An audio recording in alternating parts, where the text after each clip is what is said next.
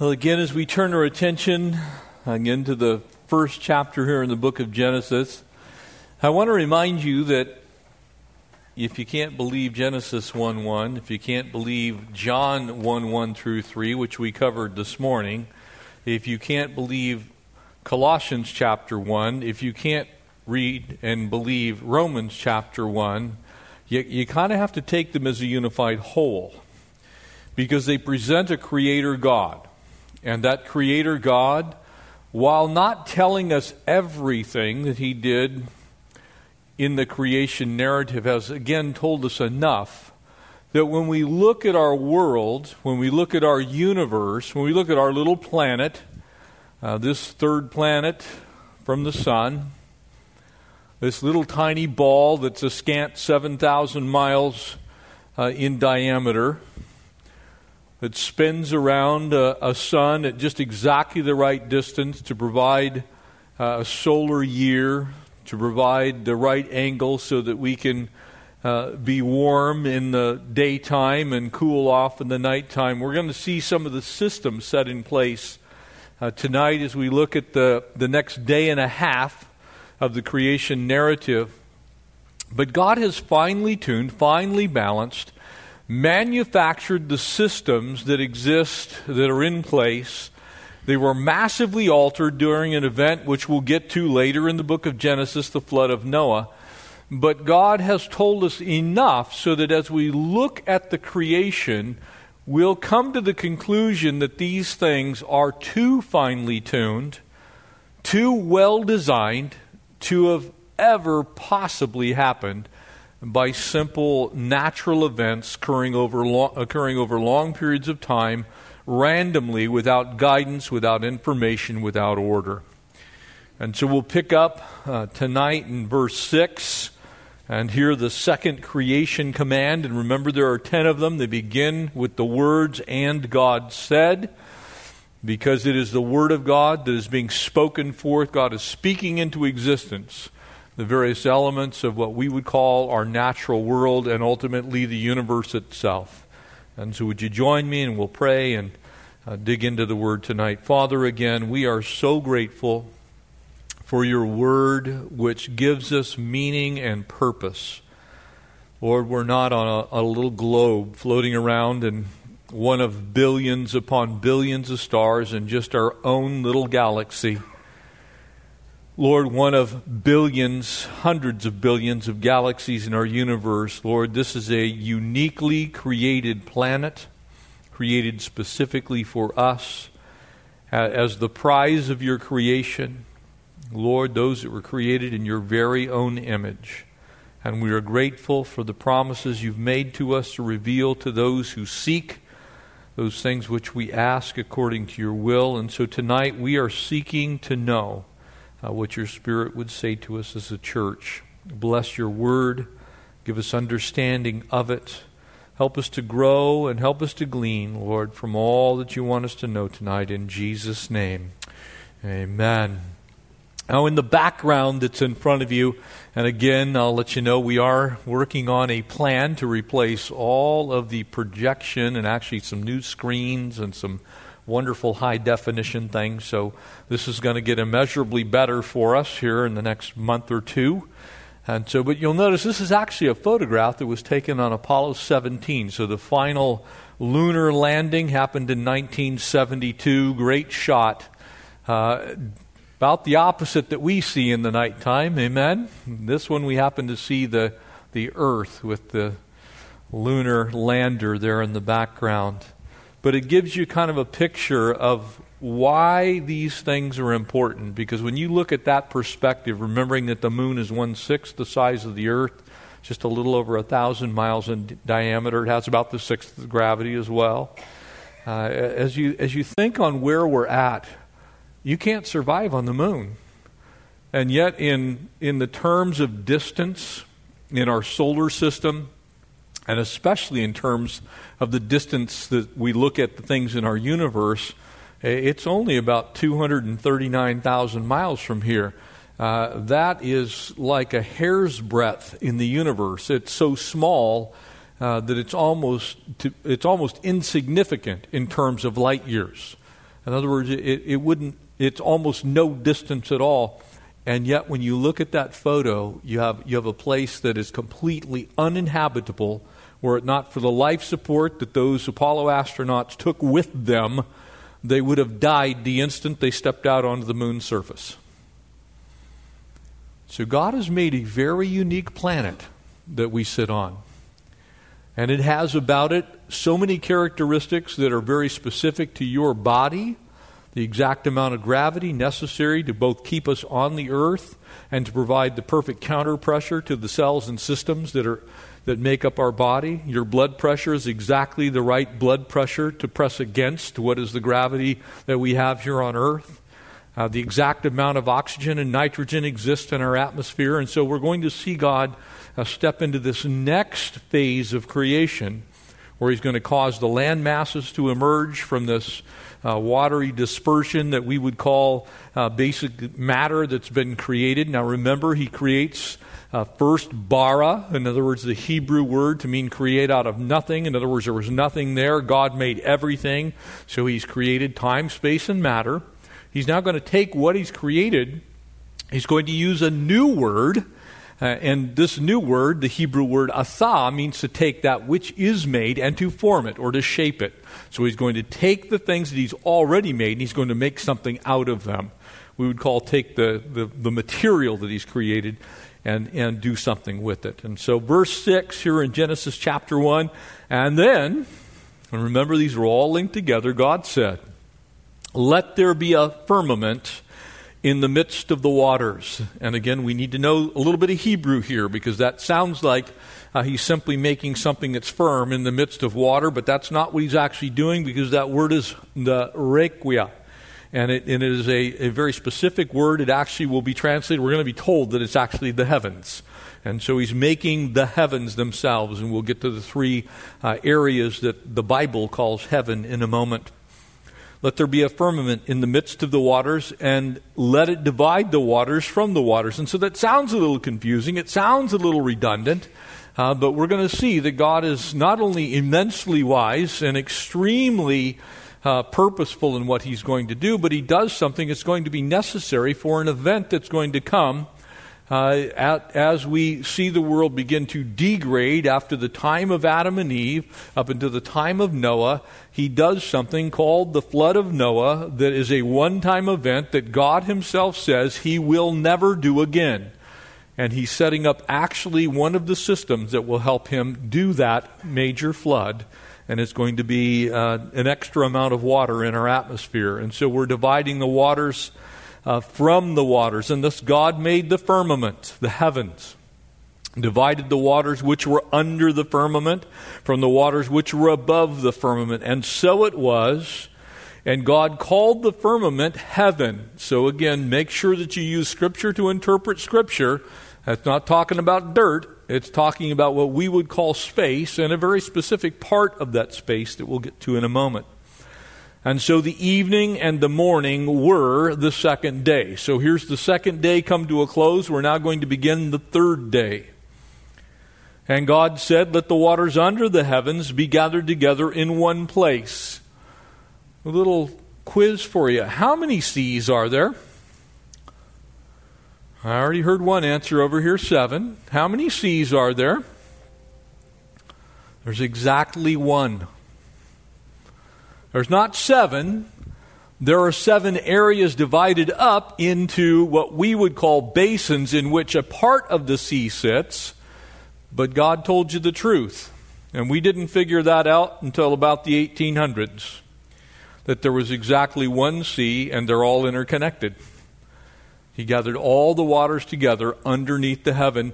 And by the way, every river in the world, every bit of runoff in the world, every aquifer in the world, every bit of the world's water supply is interconnected.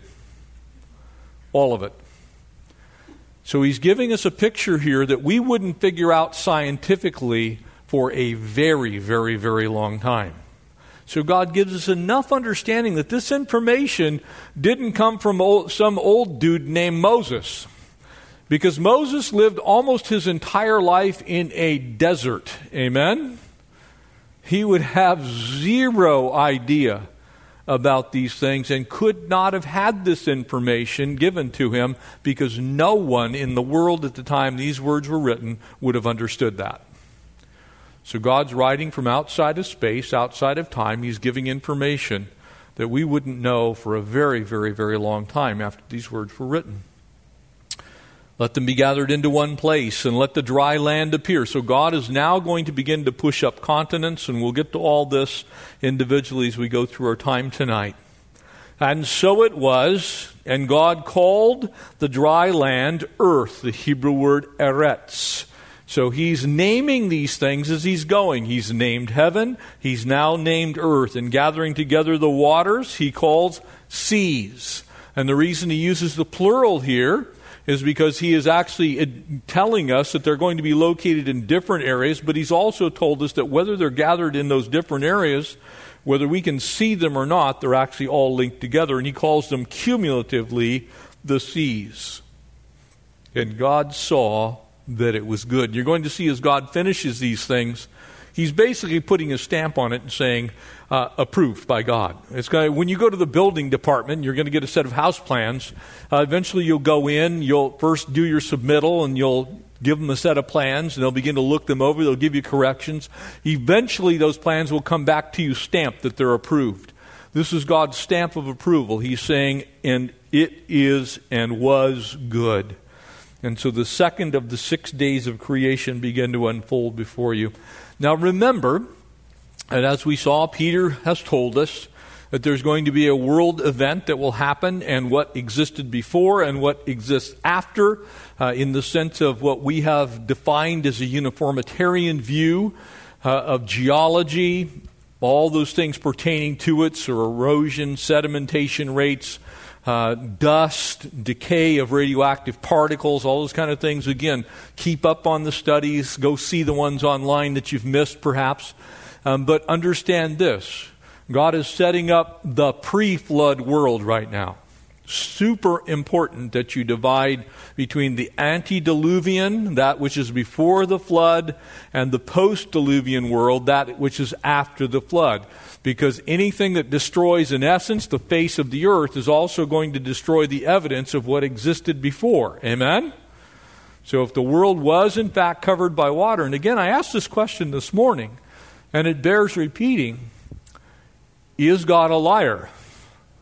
He's not a liar. So if he's telling you the truth about something, he's telling you the truth for a reason, so that you can understand that he is setting something up that then you could have seen the way he describes it, and the evidence thereof is going to be completely over the entire surface of the earth is going to be altered during the time of the great flood of Noah. As you look at the world, you'll actually see the evidence of that great flood. We'll go into great detail about the fossil layers and all those things when we get to that part. But God creates two sets of waters, and they're being separated between one another by a heaven. And it's interesting because you have one that is going to sit above the surface of the earth. And people have often tried to distinguish between these two things and say, well, that would be the cloud layer that's above us currently. And it's probably not the case. I happen to believe that God could have done something at that period of time that would have created a more idyllic earth environment. And I believe that this is a much thicker atmosphere than what exists today. So again, the pre-flood atmosphere versus the post-flood atmosphere. And so he says, I'm going to separate these two by a firmament. It's a Hebrew word, requia. And as you look at that word, it means expanse or spread out thinness. It's a very specific word. There are three types of those things that are listed in all of Scripture as being heavens or the heaven of heavens. And it's interesting when you begin to do a study of the word heaven, it becomes very clear that there's part of what God intends us to understand. For instance, there in Jeremiah chapter 4 and verse 25, as what we would call our atmosphere or the atmospheric heaven. When you look up in the sky, many of us look up there and we say, there's the heavens.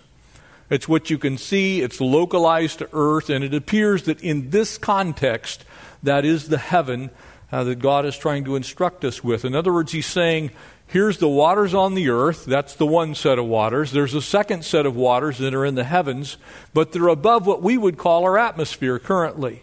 And so I doubt very seriously there were clouds, and we'll get to the reasoning behind that in just a little bit. And so God is basically saying there's upper waters, there's lower waters, and he's going to create a place for the inhabitants, for the earth dwellers to exist. The prophet Isaiah, there in Isaiah 13, writes in a different context as if there is a place beyond what we would call the space that's around our little planet or our atmosphere. We would call that outer space. That's the place where the stars exist, the galaxies exist. That's where all the rest of the planetary system, we would call that the space that makes up our universe. So when God created space and time and matter, he creates a space that is the universe. Within that, he refers to the part around our globe as a heaven, which is our atmosphere, but there's a third heaven. And that heaven happens to be the dwelling place of God himself. That one is the uncreated space. It is often called the heaven of heavens, and it's the place where God himself dwells. Hebrews chapter 9 gives us a picture of that. And so when you look at the atmospheric heaven, there in Jeremiah 4:25, it says, I beheld, and indeed there was no man, and all the birds of the heavens had fled there. So he's talking about where the birds fly. Very clear, that's a specific part of what we would call the heavens. Outer space, or what is technically termed sidereal space. The heaven that is the universe itself. Isaiah 13, for the stars of heaven and their constellations. So we know that stars, galaxies, and star systems also exist in a place called heaven or the heavens, will not give their light, for the sun has been darkened from its going forth, and the moon will not cause its light to shine. That's where all the heavenly bodies hang. But notice Hebrews chapter 9, verse 24. For Christ has not entered the holy places made with hands, which are copies of the true, but heaven itself, and now to appear in the presence of God for us. That heaven is where the Lord himself dwells. All the same Hebrew word is used there, but how they are used, the context of their usage kind of dictates for us so that we can say, okay, that's the heaven that's above our planet, that's the heaven where the stars hang, or that is also, as in 2 Chronicles chapter 2, it says there in verses 5 and 6, and the temple which I build will be great, for our God is greater than all gods, but who will be able to build him a temple, since heaven and the heaven of heavens cannot contain him? So that's that picture of the place that God actually dwells. And so he places between this water canopy, this vapor canopy, this very ultra-thick atmosphere, if you will, and the waters that we will eventually call seas, a space or a region that is called heaven. That's basically our atmosphere. And our atmosphere is nothing but absolutely amazing. When you look at the atmosphere itself, it has multiple parts. I've listed the three major component parts here, the troposphere, the stratosphere, and the ionosphere. And as you look at those things, the stratosphere is basically where all of our weather happens. So when we talk about stratocumulus clouds, that's because they exist basically at the top of the stratosphere. And so those clouds, when you looked out a couple of days ago, if you remember, we were having all those thunderstorms out over the mountains.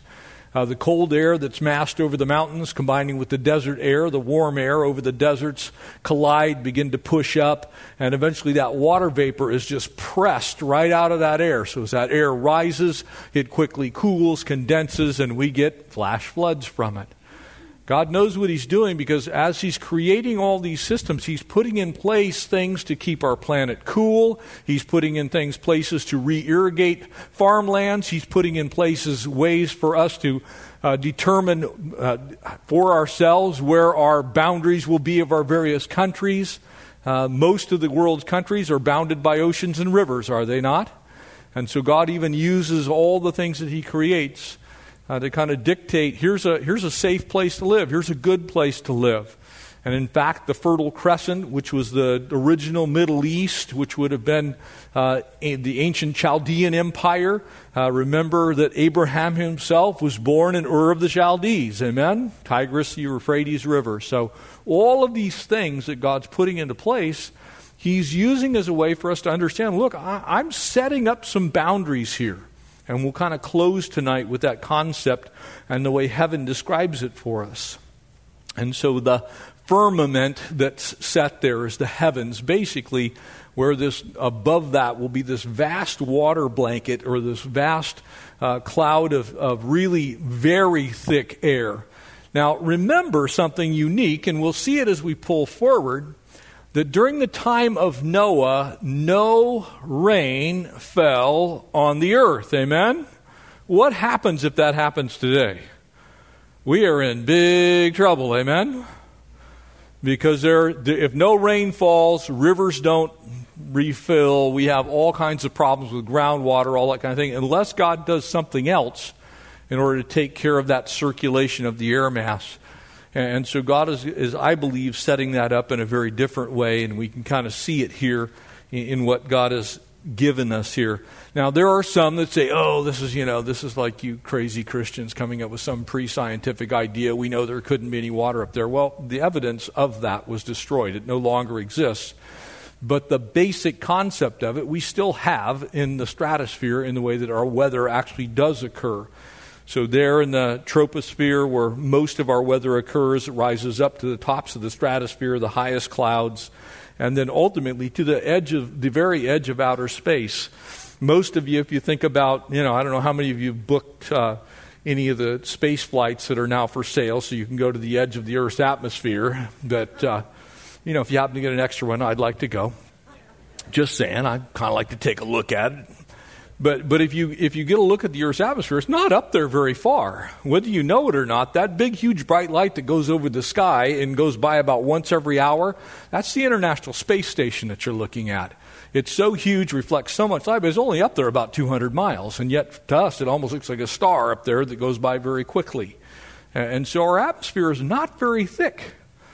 And so when God's saying here, look, I put some water up there in the atmosphere that I'm going to use for something very specific, he will tell us in chapter 2 that there was no rain upon the earth, nor was there any rainbow in the cloud, because there wasn't any cloud. God basically watered the earth by a very moist, a very wet environment, something that we would look at. One of the things that's beautiful about traveling to, South Bay is actually pretty good, but I can tell you a place that's better. That's the Hawaiian Islands. When you travel to the Hawaiian Islands, one of the things that's wonderful about the Hawaiian Islands is the moisture that's in the air, because it's a very moist environment. And so everything grows green and lush if you're on the protected sides of the island where the breeze doesn't basically blow away all the topsoil. But in this case, God was basically shielding the earth by putting a large canopy of water vapor. And he's going to go on to tell us that because we happen to know that it was clear, it would have had to have been highly condensed water vapor, because the more you vaporize water particles, the more they become a cloud, and the less translucent they become. So he's really talking about quite a massive amount of water that likely was fairly condensed, that circled the earth, much like there would have been kind of a blanket of water over the top of it. And why would that be something that would be beneficial? There's a couple of things, and probably most of you know this. There was kind of an interesting take on life expectancy during the pre-flood times, was there not? And I don't know about you, but I haven't seen any 1,000-year-old people running around, but they were fairly common back then. And part of the reason that we degrade as fast as we do is because we are bombarded by a huge amount of radiation, primarily from our own sun. Secondarily, the magnetic fields which protect our Earth from that radiation are degrading. And so as you look at the radiation and how it protects us, you look at the water vapor that's left in our clouds, the reason climate scientists are so worried about the decay of the ozone layer is because it is the remaining portion of our atmosphere that actually still deflects some of that radiation and also keeps the moisture next to the earth. And so we're concerned for a reason, because God kind of put a timestamp on this planet. It's going to last as long as He said it's going to last. And so as we get here into 2017, some of those systems He put in place are getting near the end of their expected life expectancy. And so we see some of these things. Since water vapor has both the ability to transmit incoming solar radiation and to retain and disperse that radiation to the Earth's surface, that would have given us pretty much a greenhouse effect. I don't know if you've ever walked into a greenhouse in any place where there's a good amount of sunlight and a tremendous amount of moisture, but pretty much anything goes in there. And if you remember Adam and Eve, we're going to meet them here very shortly. They, for some strange reason, could go 24/7 stone naked. So that means they probably didn't need clothes, which means it wasn't 14 degrees outside when they got up in the morning. It was likely quite warm, highly likely in the 70s, much like Hawaii. So kind of a global greenhouse. And while it would be a bad thing for it to get too hot, the other thing that you have to look at when you think about how the Lord had done all of this is that one of the things that we have problems with right now, and the reason that we have radical changes in temperature on our planet, and the reason we have things like our Santa Ana winds here, is because of the great difference between both air pressure and moisture in the air. The wetter the air is, the heavier it is, the less it moves. So if this atmosphere was very wet at this time, the airflow would have been fairly minimal, would have been gentle breezes, would have been fairly humid. Your skin would have been just, ladies, you would have needed no moisturizer. So, and us guys, we would actually, as we get older, any of you got that thin skin stuff from getting old? You like bump a Nerf ball and you bleed? All of that would have been taken care of during this time with that hydrologic cycle that we currently have. In other words, there's the moisture on the face of the earth begins to evaporate. It condenses in clouds, falls back as rain. All those things would have not been needed. There would have been no smog at that time. All of this could easily have been greatly enhanced, the ability for these things to happen and for it to be a great environment to live in. The other thing, interestingly enough, I don't know how many of you have done any study or read about hyperbaric chambers. You know, that's where you go in and they basically kind of pressurize it and stick a little extra oxygen in there to try and make you feel really good. Michael Jackson used to go in and sit inside of hyperbaric chambers and try and oxygenate himself, but it's supposedly really good for you. This also would have provided a hyperbaric environment, so it would have been actually a higher air pressure. Most people don't realize it, but if you travel to the top of Mount Everest and then down to the Dead Sea, you're going to experience about 10 pounds per square inch difference in air pressure between the top of Mount Everest and the Dead Sea in Israel.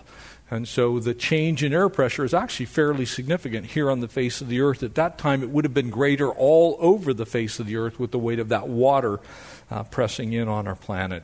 So the bottom line is he's creating really a Garden of Eden scenario, a place that very much like what we would see in Hawaii with an ideal climate, nice and warm. You're not going to need a whole lot of clothes.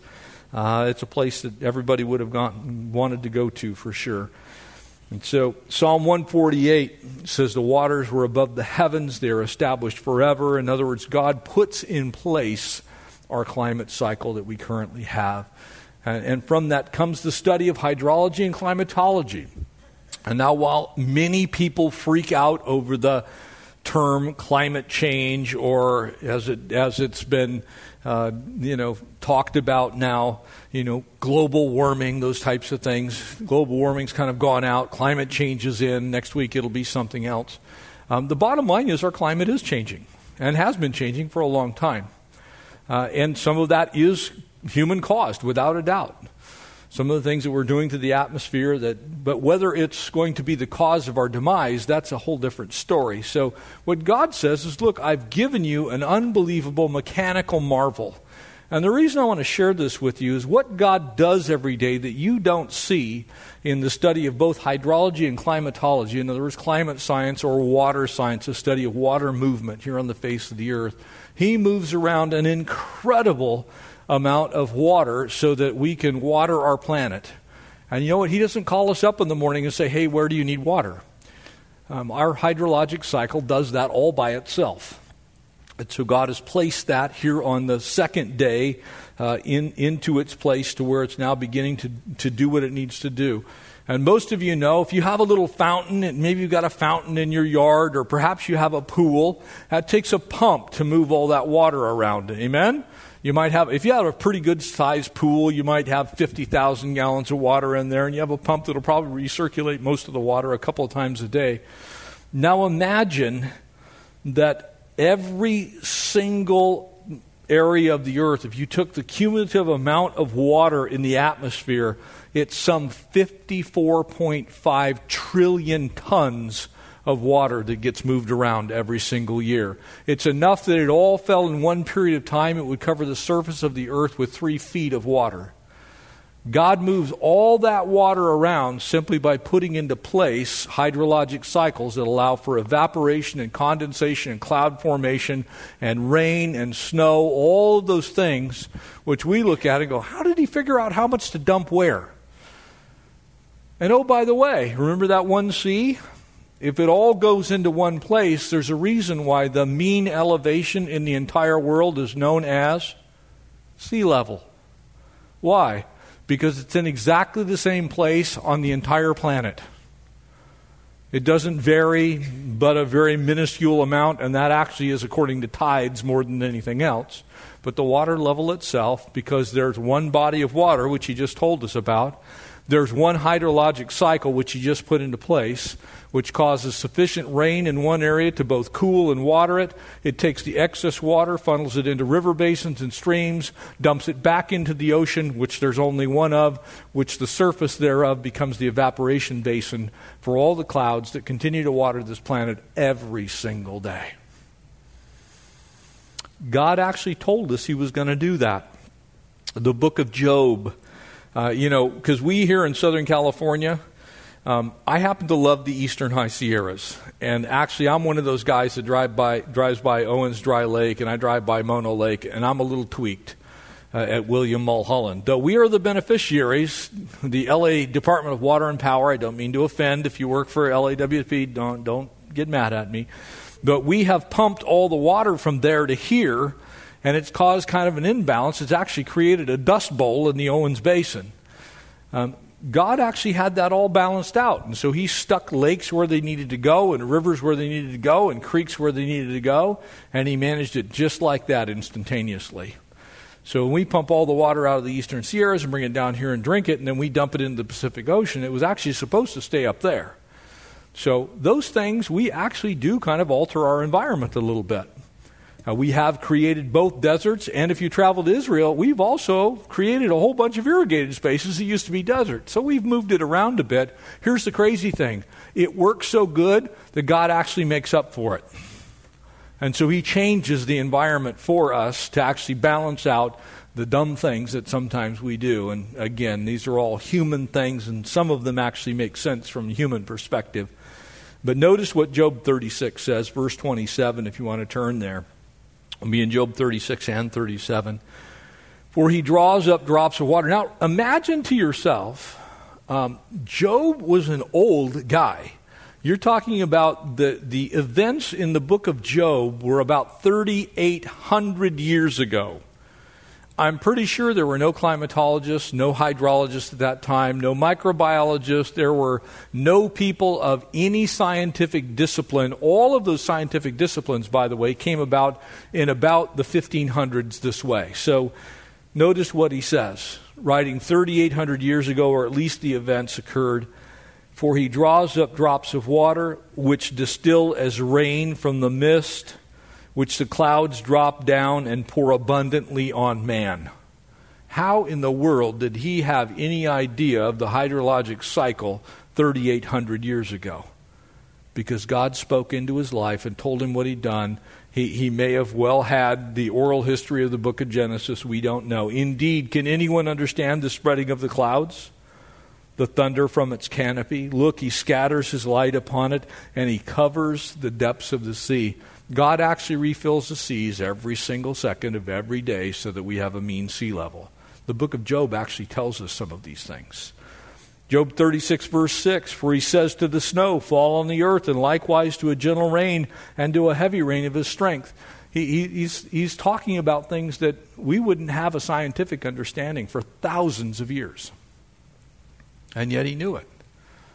Because God has always been honest. God has never been a liar. God has always told the truth. And so he's always given mankind the ability to look at the creation, to look at the things that have been made, exactly what he says in Romans chapter 1, to look at the creation, and we should be worshiping the Creator rather than the creation. God's been very faithful to us. He goes on next to describe what we would call the oceans. He's actually going to name them as we see these words translated into English. Verse 9, he said, God said, let the waters under the heavens be gathered together in one place, and let the dry land appear. And so it was, or it was so. Both of those are accurate. And God called the dry land earth. When you talk to a Hebrew person, when you ask them about the land, they will say it is Eretz Israel. It is the land of Israel. God's word for land. He's now going to begin to make the continents appear. And this is where, when we just simply read the Bible and believe God for what he says, we start to come in conflict with a few modern scientific disciplines. Not because of what we see, but only because of how long most evolutionary biologists, most evolutionary geologists, most of those who hold to the principle, to the theory of evolution, they believe that must take that long simply because of what they see. In other words, the canyon is so deep, the river is so wide, the erosion is so great that it must have been millions, if not billions of years in many cases.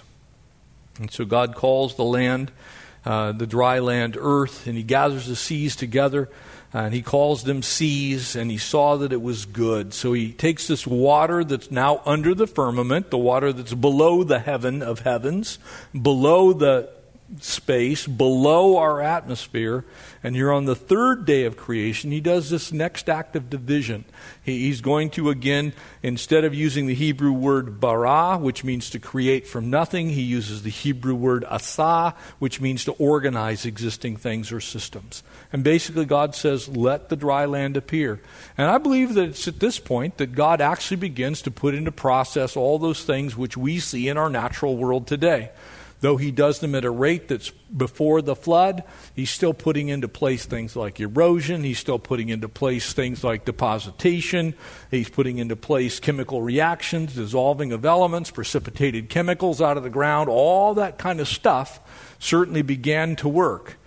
And so God wouldn't be so foolish as to create a system that only works for a few months or a few years. He's going to put something in place that will work permanently, but he's going to alter how it works via a mechanism called the Great Flood of Noah.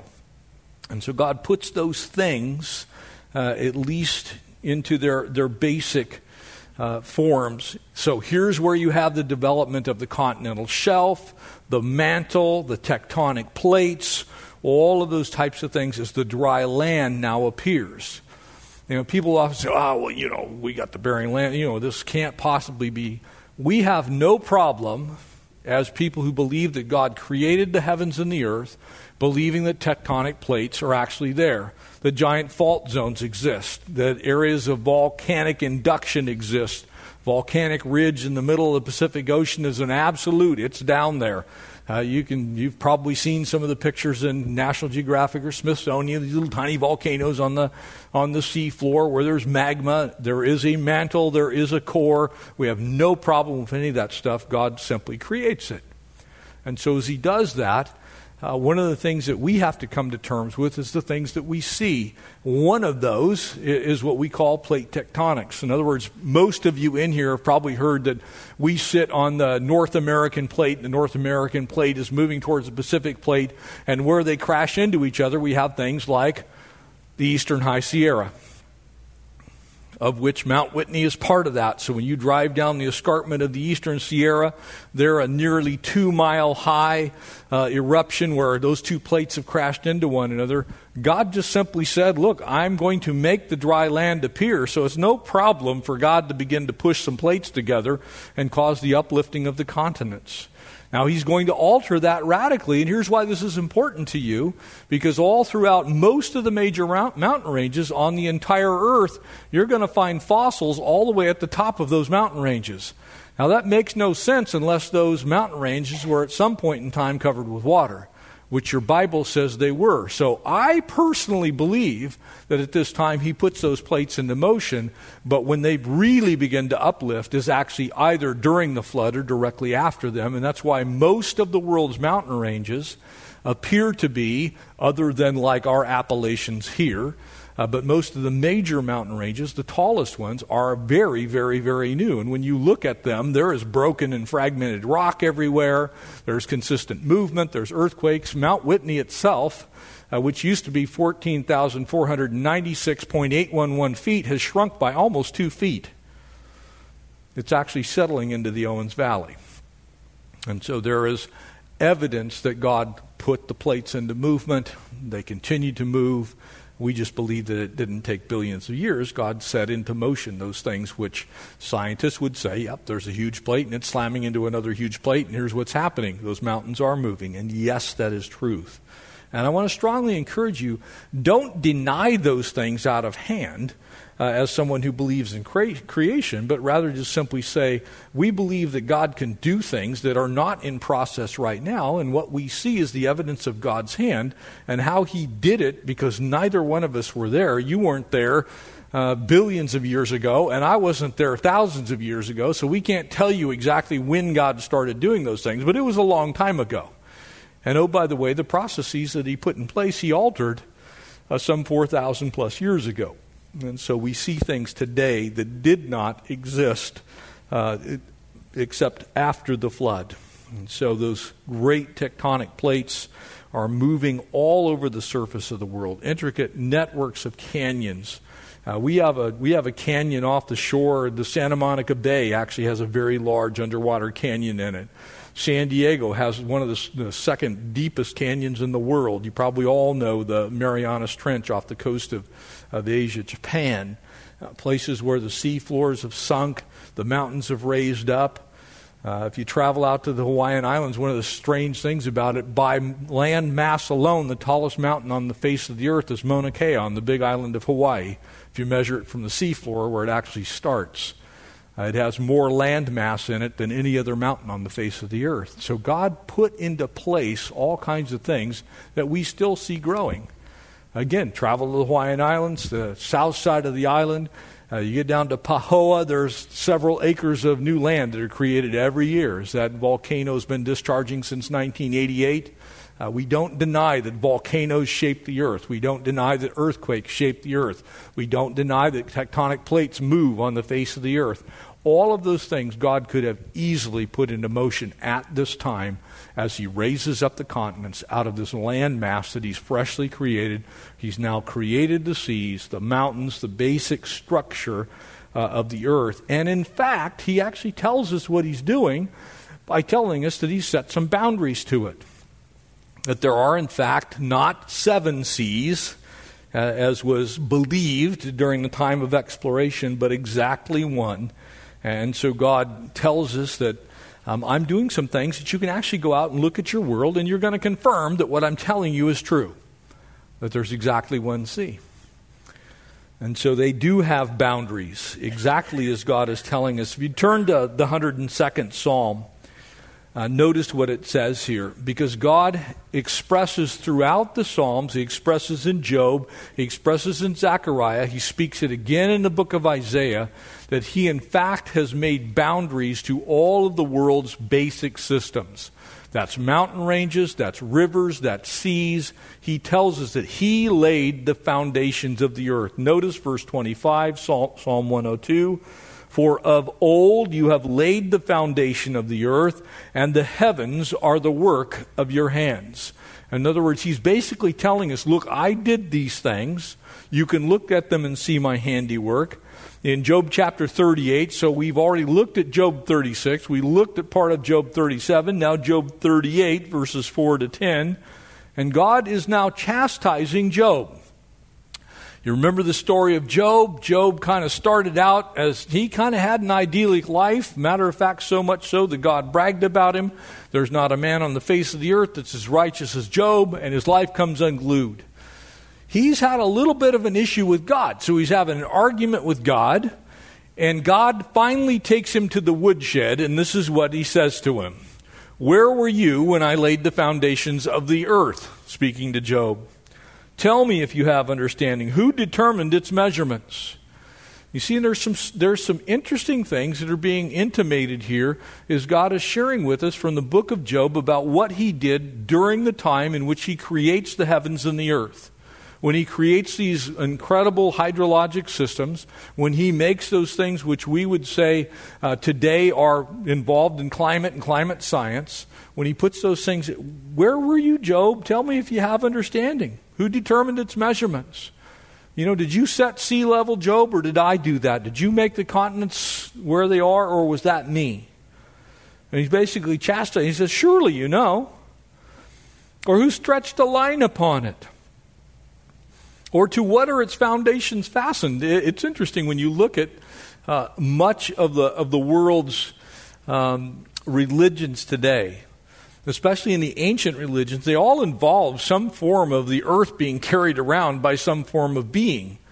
The earth has been carted around on the back of Atlas. The earth has been carted around on the back of an elephant. The earth has been carted around on the back of a turtle.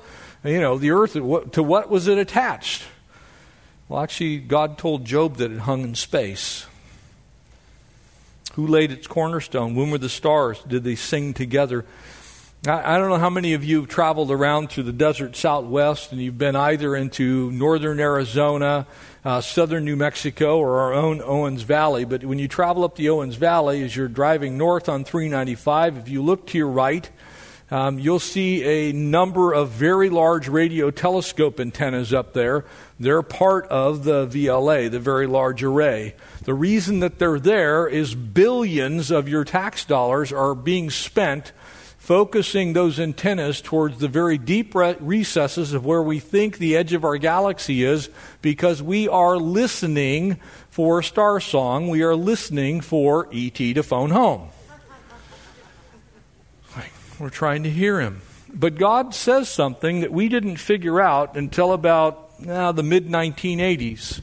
And we actually now know that stars themselves, due to the pulsation of the molecules that make up the gas molecules in the edge of the star, the corona, and the internal engine, the fission engine that drives stars actually do sing. Check this out. When the morning stars sang together, and all of the sons of God shouted for joy. We had to build a large radio telescope to figure that out, with all kinds of dishes all pointed into specific areas of space that are all linked together by computers. And Job knew that the stars actually sung. We now actually know that stars do sing. They actually make noise. They have a radio wave imprint that we can hear. Or who shut the sea with doors? Who keeps the sea? Ever thought about that? Why do the seas stay in one place? I mean, we have some pretty high tides in the earth. Have you ever put water into a bucket and tried to carry it across your yard? When that thing's moving, the water's going all over the place, isn't it? And yet God keeps the seas right where they are. When you go down to the beach, the reason you can build a beachfront home is because God set the boundaries to the sea. Now, if there happens to be a very large storm or erosion or those types of things, then yes, sometimes you will end up with a house falling into the sea. But for the most part, the boundaries of the seas were set by God, and they remain there today. When it burst forth, issued from the womb, when I made the clouds its garment, and a thick darkness like a swaddling band. And he uses the word band there, which indicates a circle. If you know anything about early Earth history, it was widely believed that the world was flat. And furthermore, not only was it flat, but it actually had edges, and you could get to the edge of it, and if you went too far, you might just go right off the edge of it. Now, I'm not telling you that there's a flat earth. The earth is round. Job actually understood, because God told him that the earth was wrapped with a swaddling band, in other words, a band that was put around the earth. You could have gone all the way around it. He was actually being told that it was spherical. When I fixed my limit on it and set the bars in the door. So God, in His wonderful wisdom, has given us all this information about what He actually did. He set the boundaries to the oceans. He set the what we would call the continents moving. In Zechariah, He said, the burden of the word against the Lord to Israel is this: thus says the Lord, who stretches out the heavens. Now, the Big Bang Theory says that the heavens are still being stretched out. Zechariah knew that the heavens were being stretched out. And the reason that's important is because it is very clear that the heavens are being stretched out. We just know that God stretched them out. He actually told Zechariah He did that. It confirms the evidence that we see in front of us. Isaiah 48, for indeed my hand has laid the foundation of the earth, my right hand has stretched out the heavens, and when I call them together, they all stand up. The Lord saying, look, I did these things. You don't need naturalistic means. You don't need naturalistic explanations. You can simply trust what God said. He made the earth. He made the seas. He made the atmosphere. And He did so perfectly so that we could live here. His intent was to create an environment where He could create mankind, put mankind on this earth, and man would be on this earth to love and to serve God. And so He does that. Psalm 104, and we'll end with this tonight, and bring the worship team back out, prayer team forward. Psalm 104 says there in verse 1, bless the Lord, O my soul. O Lord my God, you are very great. You're clothed in honor and majesty. You cover yourself with light as a garment. You stretch out the heavens like a curtain. It's the same thing. He keeps saying over and over and over again. You can look at the heavens. You can see that they're stretched out like a curtain. You can see the upper chambers of the water. You know that there are clouds in the sky. You know that the wind blows. You know the foundations of the earth are there. They're not going to be moved. They're not going to be changed. You're not going to, California is going to be here as long as God wants it. And when He says it's done, He can put it into the ocean if He wants, but for right now, He has maintained it exactly the way it is. And in verse 9, He actually goes on to set the example of this. He says, I've set the boundary. They may not pass over them, speaking of the mountains, the valleys, and the oceans, and they will not return to cover the earth. In fact, He says, look, I have planned all this out. It's going to be okay. Rest and trust, because I created all this for you. Amen? Would you stand? Let's pray together. We're going to worship. Some of the pastors are going to come forward for prayer. Rest in the hands of the Creator God. He's been really good to us. He created this amazing planet that we spin around on every day. You don't know it, but you're traveling about 22,000 miles an hour right now, so you're really rocking. You don't realize it, but your body is uniquely and fearfully and wonderfully made by God for a purpose. And so He didn't put you here by accident. So enjoy the time. Enjoy the fact that God's done these things in your life. Don't let anybody rip you off that you're just a mistake, because all this stuff sounds like the plans of a very, very, very magnanimous God who loves the people that are on this earth, and every last one of us matter to Him. Father, thank You again for the beautiful picture of what You have done for us as part of Your creation, Lord. But the beautiful thing is that You've created us in Your very own image. Lord, given us a spirit where we can meet You, given us a soul and a mind where we can think about You, given us a body that we can do all that life has to offer for us here on this earth. And so, Father, we thank You for Your beautiful care for us as Your people, for this wonderful planet that You've given us. We thank You for the night sky, Lord, giving us just a view of the heavens. Lord, we do look up, and the heavens, in fact, do declare Your handiwork, the moon and the stars. Lord, we believe that You flung into space. And so, God, we bless You for Your creation. We thank You for it. Thanks for making it beautiful. You could have made it in black and white. You could have made it so it didn't even matter to us, but you made sunsets and you made flowers. Lord, you made the beautiful smells after a rain. Lord, you've given us so many things so richly to enjoy, and we are forever indebted for your goodness. So bless us, Lord, we pray in Jesus' name. God's people all said, Amen.